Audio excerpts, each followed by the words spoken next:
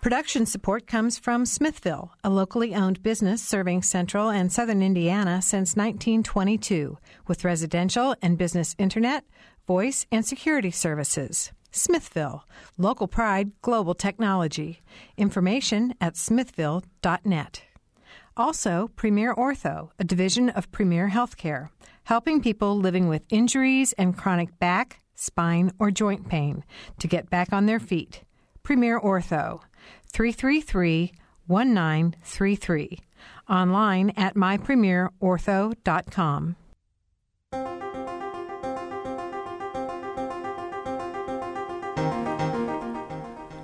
Welcome to Noon Edition. I'm Bob Zaltsberg, editor of the Herald Times, along with co-host Mary Catherine Carmichael. And today we're going to talk about Indiana's growing issues with its infrastructure. We have three guests with us in the studio today. Bill Williams is here. Bill is the Monroe County engineer. Dennis Falkenberg is president of Appian Transportation Advisors, but also is the former deputy commissioner and chief financial officer of the Indiana Department of Transportation. And also with us today is Tim Maloney, senior policy director for the Hoosier Environmental Council. A little bit later in the program, we'll be joined by Michael Winning, who is on the board of directors of the American Society of Civil Engineers. He worked on the report card, the recent report card that graded Indiana's infrastructure.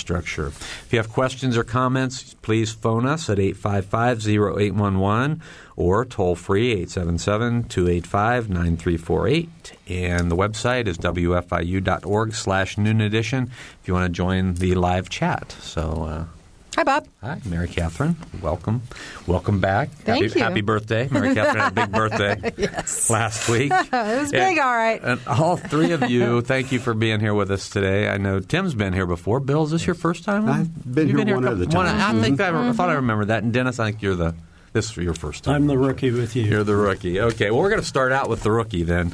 We've talked. We're going to talk about infrastructure, and I think what really brought this issue sort of into the limelight is the Sherman-Minton Bridge in New Albany that connects Indiana and Kentucky over the Ohio River, and it's been shut down, and it's going to be shut for 6 months, and it's causing quite a lot of problems down there for travelers. Let me just ask it this way: did that closing surprise you, and what do you think is the state of the infrastructure, bridges and whatnot in the state of Indiana? I think it surprised everybody. The thing that was good that was not a surprise is the process that's in place for inspecting bridges in Indiana obviously worked. They found it before something catastrophic happened, but it did show that there is real potential for bad things to happen, and so it's so important to be on top of that inspection process, and congratulations to INDOT for being on top of it and finding it.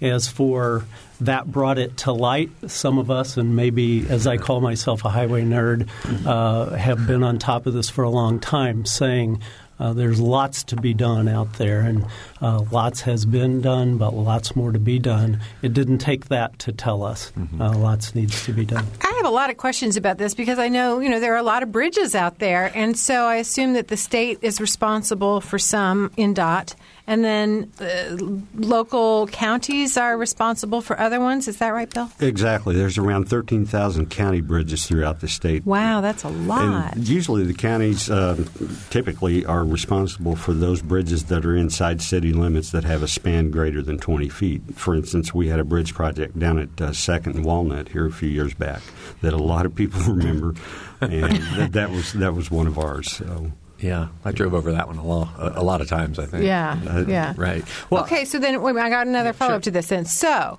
I imagine that there is a list then that exists based on these inspections that you just made reference to, kind of rating or ranking the condition, or viability is not really the right word, but the condition of these bridges. I assume the state maintains such a list, and then Bill, do counties also maintain such lists?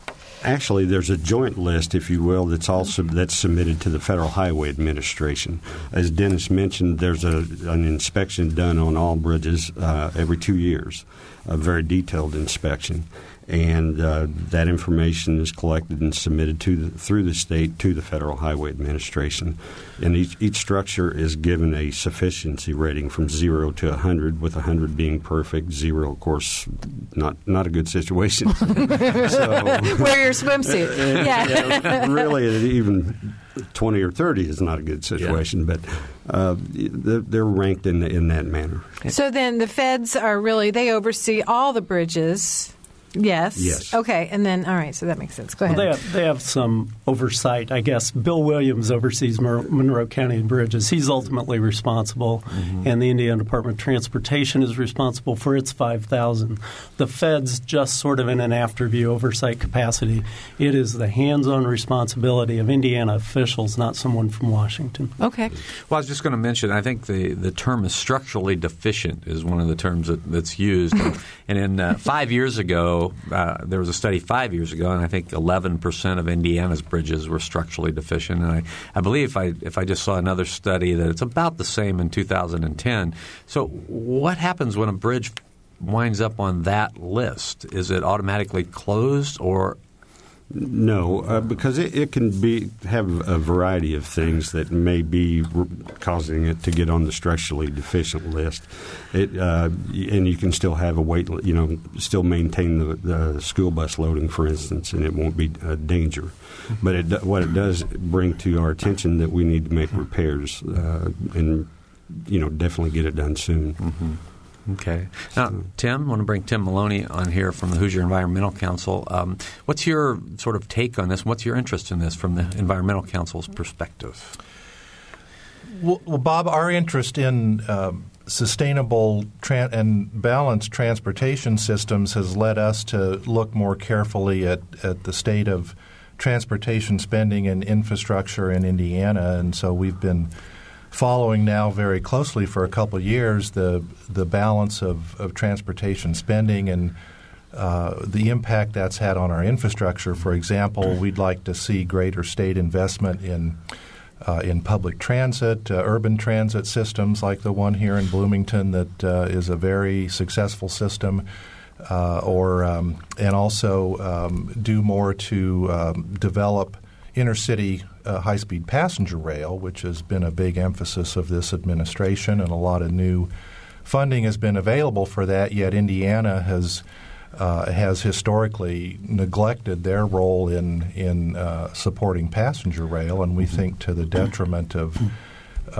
transportation choices for Hoosiers. So that's caused us to look into this, and then also along with our long-standing interest in the Interstate 69 project and the tremendous amount of state resources that are being dedicated to that one project, while at the same time we see all these other road and bridge needs around the state that are not being met. And so that has led us to look more carefully and produce several reports about our take on transportation spending and the effect of I-69 on the availability of money to deal with Sherman-Minton Bridge or the Klein Avenue Bridge in northwest Indiana, or some of the other both state and local projects that are getting delayed or deferred because of funding problems. Well, I knew that was one of your major issues, and I'm glad you brought it up. We don't want to turn this into an I-69 program today, but it does affect a lot of what as you said, some of the studies you've done and whatnot, so hopefully we can get into those a lot more. Let me give our phone numbers again, 855-0811 in Bloomington, 877-285-9348 outside of the local area. Also, WFIU.org/Noon Edition is our website if you want to join a live chat or ask a question. Michael Wenning has joined us on the phone. Michael is, as I said before, is on the board of directors for the American Society of Civil Engineers. He worked on the report card that graded Indiana's infrastructure. Welcome, Michael. Thank you. Hey, thanks for being here. Can you talk about the report card and how you went about putting together that study that graded Indiana's infrastructure? Sure. This was done over about a 1.5 year period by a group of 30 members of our society, rated a total of 7 different areas. The two that are most pertinent to what you're talking about today are the roads and the bridges. We compiled publicly available data. We didn't create our own data on that, and then just ranked all the different areas depending on the data that we received. Mm-hmm. And so how was Indiana's overall rank, and how does it compare with other states, to your knowledge? The overall grades that we got for Indiana, I believe, was a D plus. Excuse me. Nationally, that average is a D, so we rank better than the average. Wow! Hallelujah! Jeez. I told you there was a lot of work to be done. Suddenly, I want to stay home. Yeah. So is this? Are the bridges the key area, or do roads factor in just as equally? Well, they all ranked in there. The bridges, we ended up with a C plus overall for the state, which is better than many states. Roads were a C minus, and I guess one thing that I'd like to point out on those grades is that one of the things we found is that there's a marked difference between the state highway system, the U.S. routes and the interstates, and the local system that the counties and the cities maintain. And if we had split out the grades on the road system, we might have ended up with something close to an A for the state system, but a failure for the local system. Oh boy! Now, Bill might want to respond to that. I agree with Michael. Do you? Totally. Yeah. The funding, we're operating basically at the same funding level we received in 2002 and, almost 10 years ago. And so materials have increased, and it's tough to try to keep, in our case, a 700-mile system together. Mm-hmm. Mm-hmm. All right. And that's Bill Wilson, the Monroe County highway engineer. So all right, so on this, so we got C plus for bridges and C minus for roads, yet the overall grade is D plus.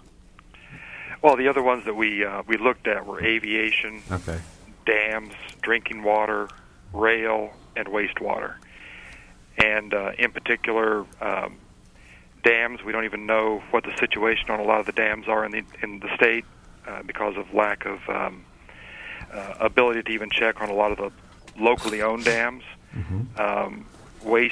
Water, we have a lot of water in the state, but we have an old system providing that. And wastewater, we have a lot of combined sewer overflows throughout the state, probably one of the biggest numbers per state in the country. Mm-hmm. So those affect our rivers and streams. Michael, I thought there was a federal mandate to get the stormwater overflow situation squared away in the near future. There is, and there's a lot of work being done in that. The data that we collected,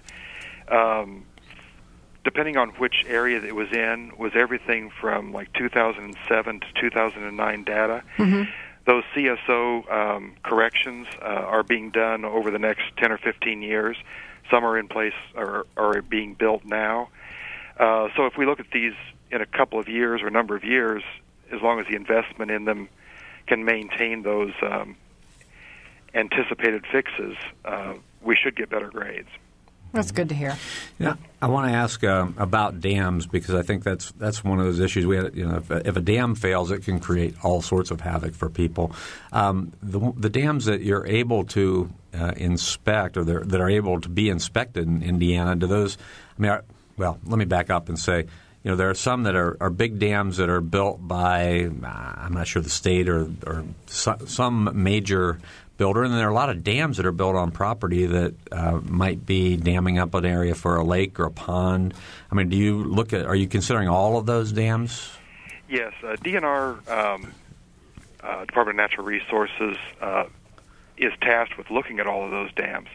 The biggest problem they have is that 70% of those dams are privately owned, and so there is no state or federal system to help the landowners improve or increase the safety of those dams.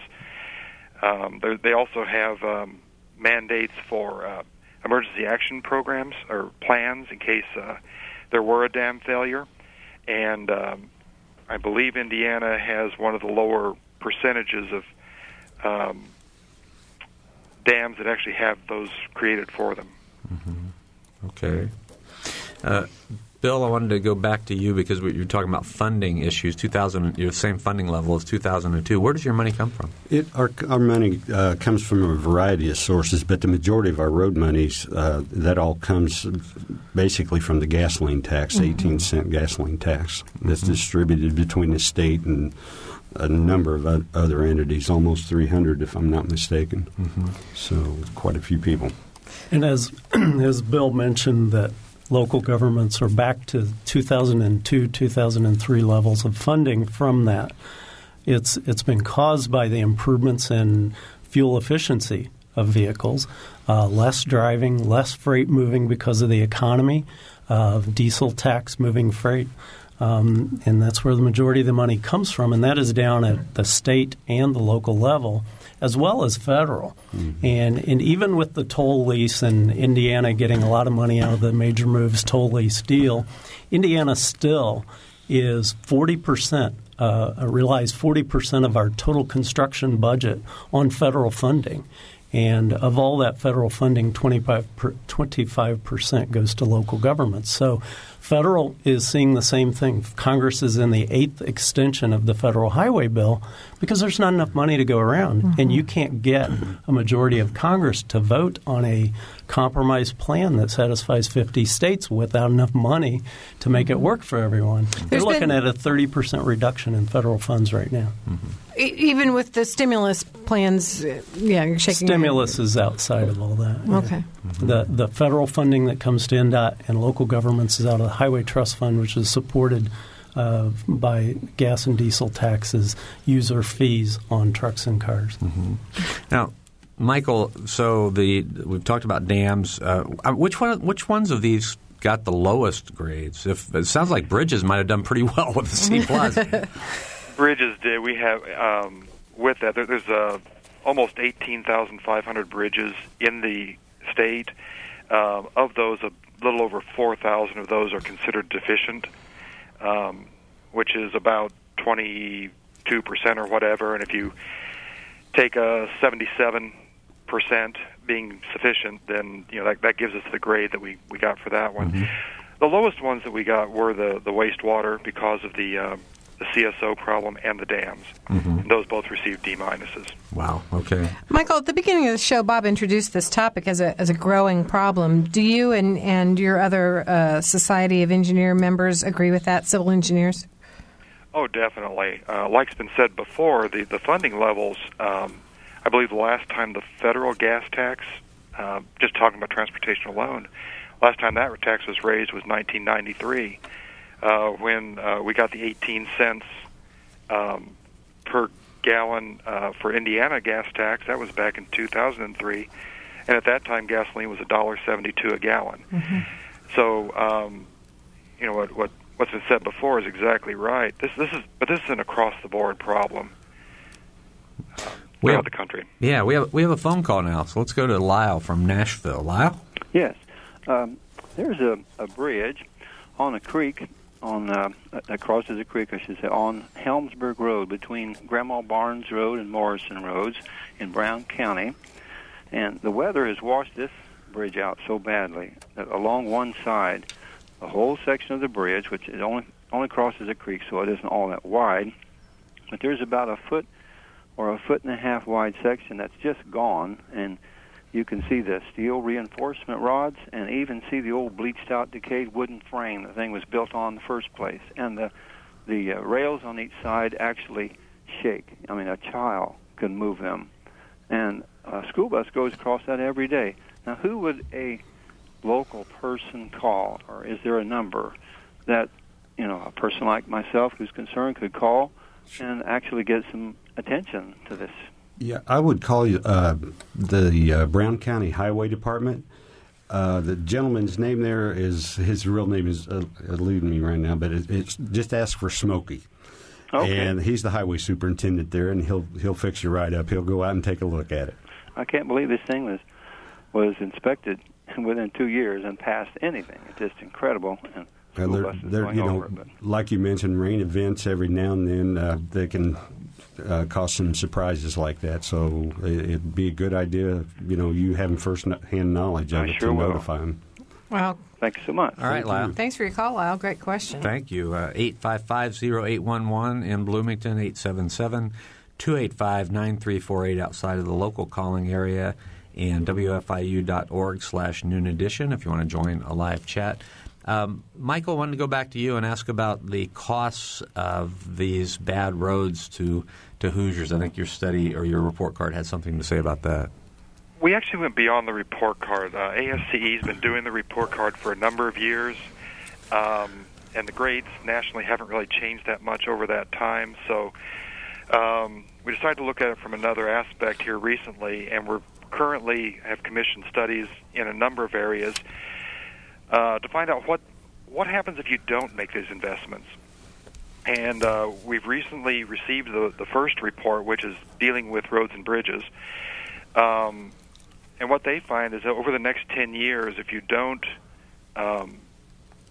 increase funding into maintenance of roads, the average American family would earn about $700 less each year and spend approximately $360 more on repairs and cost of goods. That across America, we would probably lose about 877,000 jobs. Global exports would decrease. It was a lot more dire than even we anticipated. If some level of investment is not continued to be made. Do you make a recommendation as to how to increase the amount of money that's available for these kinds of things?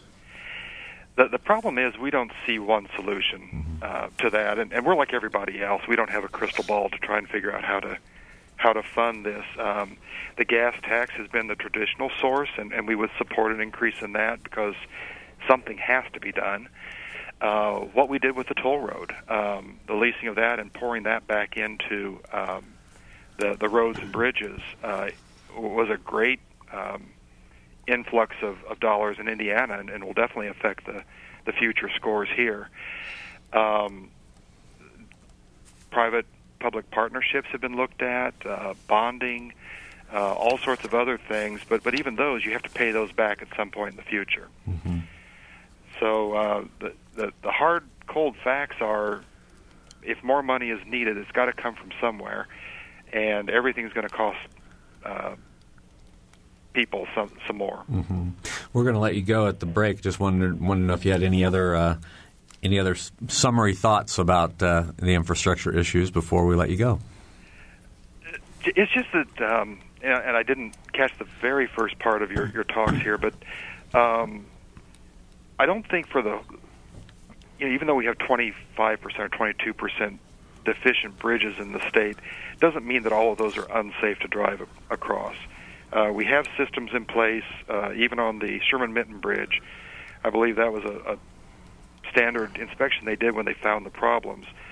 So engineers are going out every 2 years looking at every bridge to try to make sure that they are safe for the traveling public.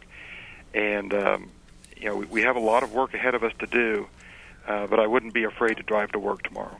Okay. That's great. All right, Michael. Thanks a lot to Michael Winning. He's been with us from Indianapolis. He's on the board of directors for the American Society of Civil Engineers and worked on the report card that graded Indiana's infrastructure. Wouldn't you hate to have been the guy who had to call to INDOT and go, yeah, we're going to have to shut this bridge down. Oh, yeah. That would have been bad news. That's a hard phone call to make. Right. Well, we'll be back with Dennis Falkenberg, Tim Maloney, and Bill Williams after a short break. You're listening to Noon Edition.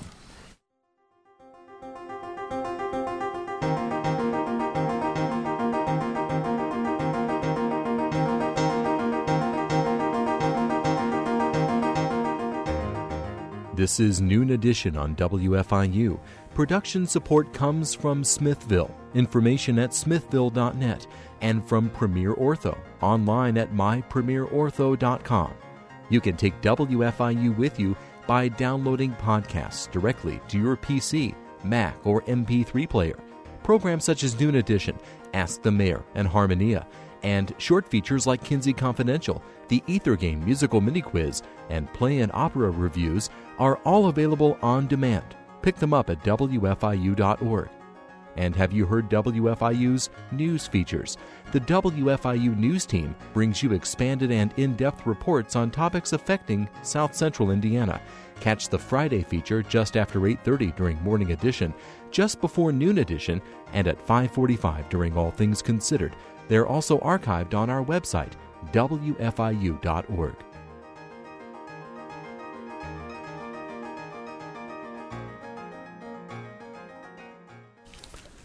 Welcome back to Noon Edition. I'm Bob Zaltsberg from the Herald Times, along with co-host Mary Catherine Carmichael. And today we are talking about Indiana's growing infrastructure issues. We have three guests with us in the studio: Bill Williams, Monroe County's highway engineer; Dennis Falkenberg, president of Appian Transportation Advisors, and formerly the deputy commissioner and chief financial officer of the Indiana Department of Transportation; and Tim Maloney, senior policy director for the Hoosier Environmental Council.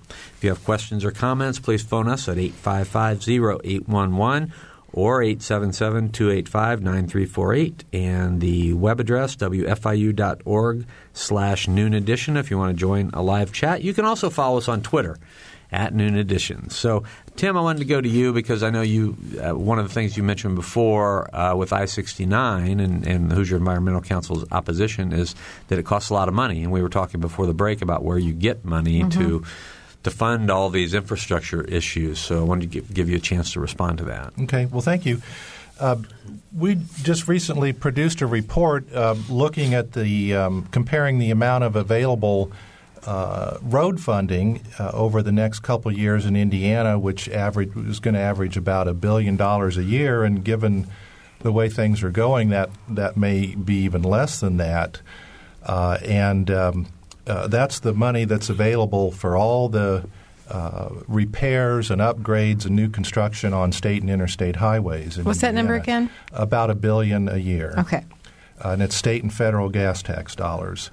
And of that $1 billion a year, over the next 2 years, the state's planning to spend about $450 million, almost $500 million, on building the section of I-69 from Crane to Bloomington. And that's all going to have to come out of that pot of undedicated gas tax dollars that's used for everything else. And in 2013, that percentage is almost 30% of available funding. So it's like the elephant in the room that nobody wants to acknowledge, how, given that what we've heard the first part of the show about just how dire our situation with funding going down and the needs increasing, that we can dedicate that amount of money to one project and not expect it to make the situation worse around the state for keeping up with all these other needs. We just don't think that's possible. And so that we think everyone who's concerned about the quality of their and safety of their bridges and roads, and are your potholes getting fixed, or your bridges in Brown County where they don't even have any paving money for next year. That's where I live.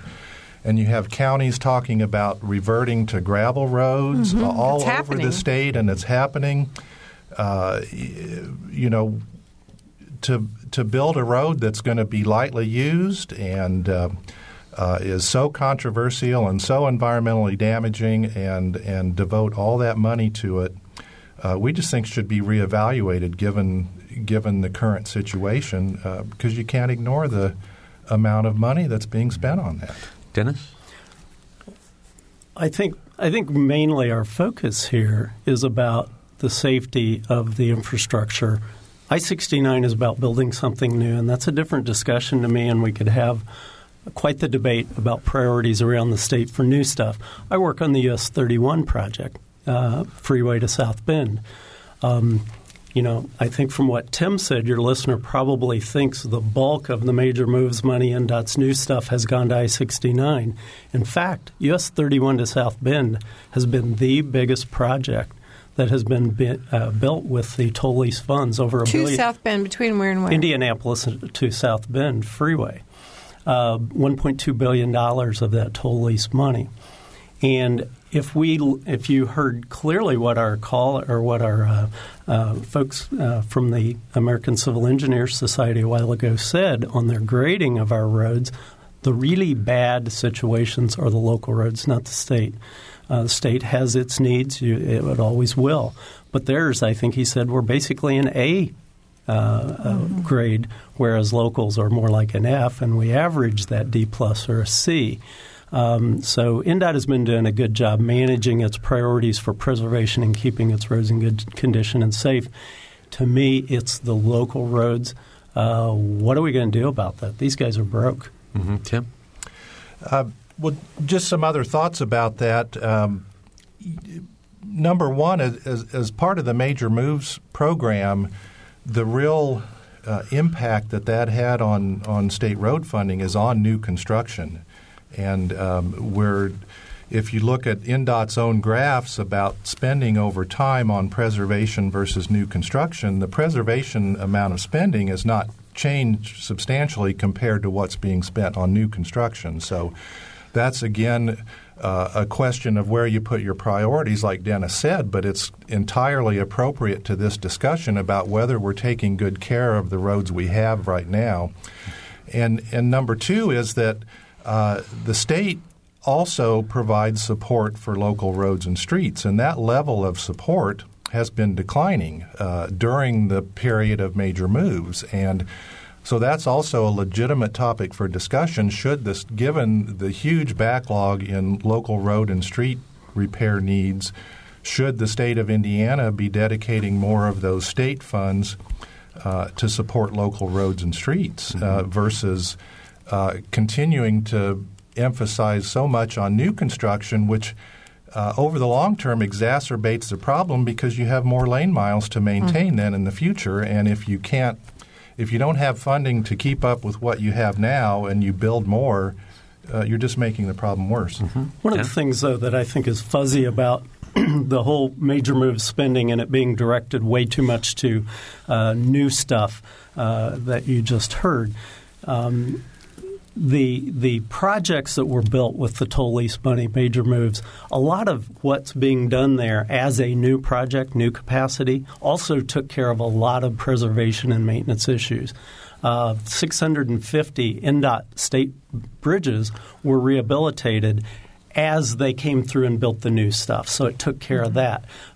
3,400 miles of roads were repaved of existing roads. So we took care of a lot of existing bridge and road problems along the way in reusing those and working them into the new project. So it's a bit of an accounting discrepancy is the way I would look at it. Just to clarify, too, by definition now, would the upgrades that are going on currently, in fact, along I-465 around Indianapolis, there are lanes being added. Does that get counted as a new construction or as an up? That's being called new major moves I project, but there's a lot of bad pavement there is being replaced. So it took care of a huge preservation problem. You got bridges along there being built, taking care of bad bridge situations too. So it really gets fuzzy there. All right. Our phone numbers again, 855-0811 in Bloomington, 877-285-9348 outside of the Bloomington area. WFIU.org/Noon Edition is the web address if you want to join a live chat or send in a question that way. But we have about 20 minutes on the show, and we have three great guests here today that will answer all your questions or listen to all your comments about these infrastructure issues. I want to go to Bill, who hasn't been in this debate. Thank you. Talk to you about how are you? You agreed with what Michael said about county roads and county infrastructure being the big problem. How that's your responsibility. How do you go about trying to make sure you can get a Band-Aid on everything? That's about the approach that we have to take. One thing that we do, and a lot of counties do, I believe about half the counties in Indiana have adopted the wheel tax, which is a local tax that you pay when you buy your license plates. In this county, it's $25, or for a truck, it's $40. So that helps, the city, county, and towns here, throughout with about $1.5 million a year. Mm-hmm. That was my next question. It seemed like the obvious thing to have to do. But unfortunately, not all counties do it or, have adopted it, and that gets used as a hammer against us, if you will, when we go talk to the legislature, about a possible gas tax increase for us. However, other communities use their CUMCAP development funds for road improvements and things like that. So there's a whole host of different possibilities, for locals to help themselves out. Yeah, with all the miles that you're responsible for and all the bridges, and how many bridges are there in Monroe County? 140. 140 bridges. If somebody like Lyle, who called earlier about Brown County, if somebody calls you about a bridge that seems to be in some kind of disrepair, I assume you would go out and look at it immediately, and then what are the next steps? Well, it just depends. I mean, if we see something that needs a little bit more thought put into it, we have on retainer a structural engineer out of Indianapolis, Beam Lungus and Neff. They've provided our inspection for several years, and we'll have their structural engineer come down and take a real detailed look at it. Mm-hmm. But usually we can see what's going on with the problem. We did have a situation here probably about 5 or 6 years ago on North Walnut Street. One of the bridge panels just burst over the weekend. Unfortunately, it was Labor Day weekend, and kids were coming back to school, and we had to close the ramp down. So that was a no-brainer when you have a hole open up the size of this table. In the middle of a bridge deck, so it's easy to call. And then everybody says, "Wow, why didn't they fix this during the summer?" Exactly. Yeah. I have family that live in the Greenfield area, and they've experienced they built a house on a road that was paved, and now it's gravel. Exactly. And which is such a weird thing. You think of all of us always improving things. Well, no, they had to make a conscious choice to turn it back to gravel because, of course, it's I guess easier to maintain gravel. Not much to it. Mm-hmm. Do you see that in Monroe County's future? If funding levels don't increase, there's no question about it. I mean, we have all but 54 miles of our 700 miles are paved, and there's no question. If given increases in material cost and our revenues going in the tank, we won't have any other choice. Wow. We have a question that's been sent in to us by one of our favorite listeners. Says, who decides what roads in the county get resurfaced? That is done by John Chambers. He's our highway superintendent. He puts together a list based off of looking at it every year. He maintains that list and reviews it with the County Board of Commissioners, and they give the ultimate approval for him for his program for every year. Mm-hmm. Dennis, same question to you about state projects. I mean, who ultimately decides, and how is it decided which state projects go on the calendar first? Well, there's a statewide planning process that's initiated by the 6 districts around the state of Indiana, NDOT districts that are geographically laid out. Recommendations come up through those to the central office.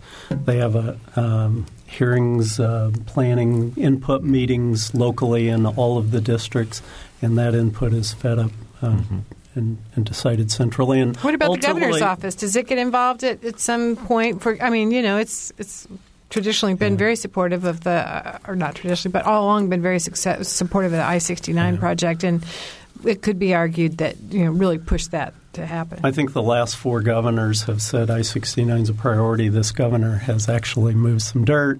The engineers and the planners over there certainly hear that. It's been a while since I've been over there, so I can't say definitively what's going on right now. But my experience, and I worked through 5 governors, was they don't mess with the highway engineer. They don't want an engineer saying, hey, you said you didn't want that bridge work done. So they let the professionals handle it for the most part. Mm-hmm. All right. We have a phone call, and it's Doug. Doug? Hi there. Nice to talk to you guys. The subject of the wheel tax was brought up a minute or so ago. Mm-hmm. Could anybody there address the issue why motorcycles are taxed at the same rate automobiles are? I think I'm too few wheels. I understand. There's like 13 different vehicle classifications that are addressed in the tax, if you will, and the county council at the time, back in 2004, I believe it was, when it was raised to the level that we have now. We were looking at everything we could do to improve our roadway system and increase the revenues. So even though it's not a weight tax, if you will, so you're enjoying the same smooth road that a four-wheel vehicle is, and so we Really? Well, I would hope so. So if I were to put training wheels on my old motorcycle, aside from looking a bit odd, I would be within the law? I'm not really sure I understand your question. You'd pay the same tax. Yes. Yeah, the tax would be the same. All right. I guess that, yeah. Tax would be the same. We don't know if he's within the law or not. We don't have any law people here today. All right. The phone numbers again, we have about 10 more minutes. 855-0811, 877-285-9348, WFIU.org/Noon Edition if you want to join a live chat. I want to talk about dams a little bit. And I'm looking at Tim here because it seems like, for the Hoosier Environmental Council, any dams that would fail could create a lot of environmental damage. Is this something that the Hoosier Environmental Council considers or gets involved with in any way? We keep an eye on it from a distance. One of the issues with dams that's come up recently has been a national evaluation of the dams that are used in lagoons or impoundments for coal combustion waste from burning coal and power plants. Mm-hmm. And, of course, there was that well-publicized instance in Tennessee a couple years ago. And while we don't have any facilities at that scale in Indiana, we do have some smaller lagoons where this waste is stored, and some of those dams have been rated as high-hazard dams. And so that's something to be concerned about. But by and large, in terms of looking at the bigger dams on, say, reservoirs, what have you, I don't think that we've been aware of major problems with those kind of really large facilities that could really create a lot of havoc if they were to fail. Bill, do you get involved with this, or is there somebody else at the county that would be concerned about dam inspections? It would be Todd Stevenson, our drainage engineer, and I know that he'd been working with a couple of people from DNR in the last few years that was doing some inspections in the county. Mm-hmm. So, yeah, I know. Bring that up because, of course, our program's about the growing infrastructure issues. We spent most of our time, and we'll spend probably the rest of our time on bridges and roads, but those aren't the only things. I know when Michael was on, he also talked about drinking water, which is a crucial issue for all of us. And how about that with the Hoosier Environmental Council? I mean, that's got to be a major environmental issue. Yes, Bob, we're very interested in both drinking water infrastructure and wastewater infrastructure. Mm-hmm. I know Michael was talking about the CSO problem, and at Indiana has historically had just over 100 communities with CSO problems. And CSO?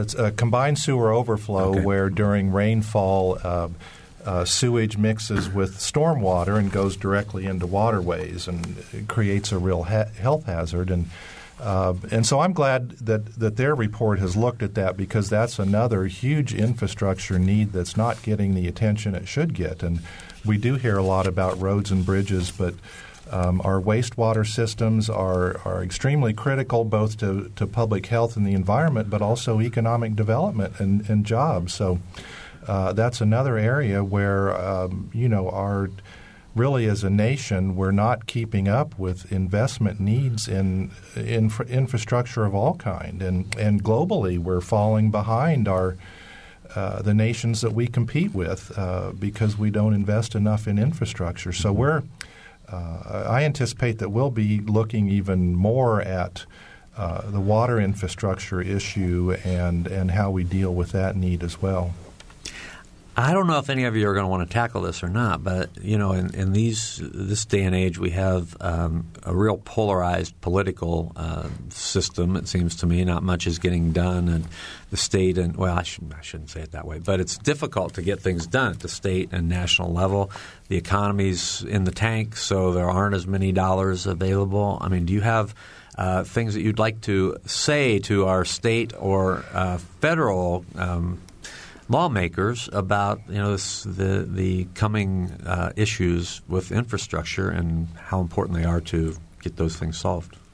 Dennis, I'm going to turn to you first. Yeah. People want good infrastructure. They want theirs fixed. They want their problem fixed, and I think they're willing to pay for it.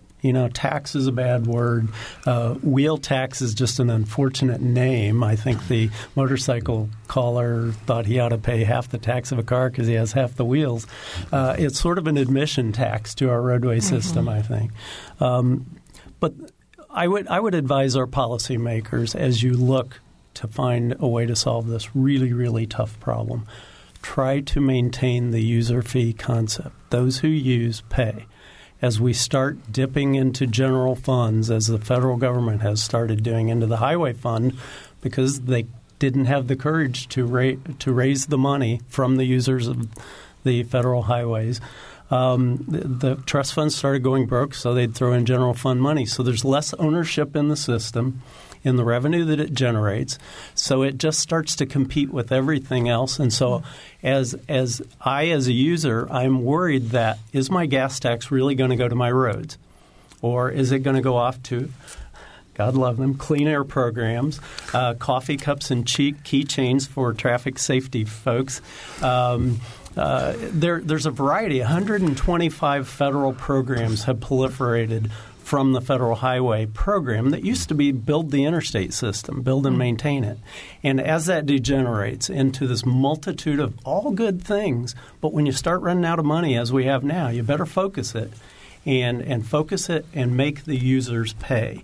I think the users are willing to pay if they know what they pay is going to go on their roads. I'm going to give you two guys a shot in a minute, but we have a phone call, so we'll go to Joseph first on the phone. Joseph? Yes, I was wondering, you were talking about user's fee, and I know in Europe a lot of countries have a bicycle tax, and they're plated, and they have to pay that tax. So they're using the roads too, and maybe a tax and a license tax and wheel tax would help defer that, and they behave less like cage-free chickens and more like responsible users of the road. Your comment on that? Thanks.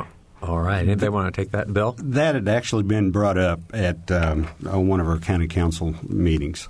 And going back, I remember when I was a kid growing up here, we used to have to plate our bicycles. Mm-hmm. It wasn't much, maybe $1 or something you bought at the police station, but taking that revenue and possibly putting it towards bike trails and things along that line. But isn't it true? Now, I understand Joseph's concern, but isn't it true that, the damage that creates the need to repair roads and infrastructure, bridges, doesn't come from bicycles? No, I don't. No, I'm sure of that. Right. But okay. it's still a use. It is a use. Yeah. That's true. If it's basically a ticket to get on the roads, it's definitely a use. Yeah. And there's a cost. I'm an avid bicyclist myself, road biker, but a mile of bike lane, I believe, costs about $200,000 for the striping and signs, it's really expensive. And it takes half a lane from a car, so it becomes a capacity factor. So there is a cost to the road system. No, I'm not tearing up the pavement with my road bike. Right. As we're looking at creative ideas on ways to do this, fix these roads, but pay equitably, as you mentioned, the people who use. Has technology been discussed as far as, a way, and I'm sure it exists, to track how many hours a person spends on the road, and then they would pay a tax accordingly? That's really a hot topic Big right brother. now. I'm just saying. Vehicle miles traveled tax is everyone's solution now of, wow, what are we going to replace a gas tax with? But technology is an issue. There are pilot programs around the nation. Oregon is prominent in that. folks opted in voluntarily. The government didn't make them, but they opted into the system to have their mileage tracked. And when they went to the pump, they swiped a card out of the car, and it assessed them a per-mile fee. And so they paid, in lieu of a gas tax, they paid a per-mile fee. We pay about a penny a mile on our Indiana tax now. So I could swipe and pay my penny a mile on what I drove. And the technology, the government knows where I'm at right now with my cell phone. Mm-hmm. If they want to know I'm in this room, they know I'm here. So they're just listening. The black helicopter argument doesn't go far with me, but I know some folks are really worried about that, and we need to find a way to figure that out. And I think then we could really accurately determine who uses our roads, how much, and assess it fairly. Okay, we have 2 minutes to go, so one minute for Tim, 1 minute for Bill on that policy question. Anything you want to say to our policymakers? Well, I would say a couple things. Number one, in times of limited resources, that you really need to prioritize effectively, and in our view, making sure we're taking care of the systems we have now, be it water systems or roads and bridges, whatever, that should be a priority in our investments. And but I think we should look at it as an investment infrastructure for a lot of reasons, and that we do need to be creative. And I think all of us would probably agree here about the need to be creative and come up with ways that we can fund responsible investment in infrastructure and make sure that's serving our needs. And okay. All right, Bill? My main thing is just don't forget that we're here, because so many times the legislature focuses on state issues, and they really forget about the local problems.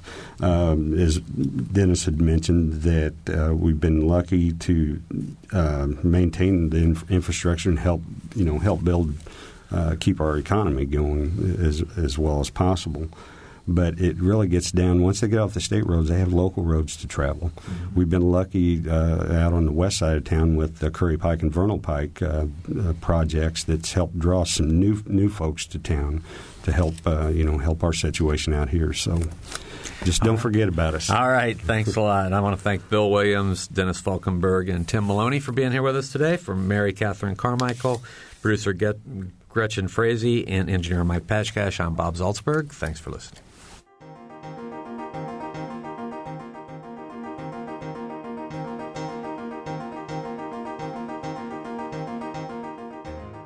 Noon Edition is a production of WFIU and the Herald Times. A podcast of this and other WFIU programs is available at wfiu.org. Production support comes from Smithville, a locally owned business serving central and southern Indiana since 1922 with residential and business internet, voice, and security services. Smithville, local pride, global technology. Information at smithville.net. Also, Premier Ortho, a division of Premier Healthcare, helping people living with injuries and chronic back, spine, or joint pain to get back on their feet. Premier Ortho, 333-1933, online at mypremierortho.com.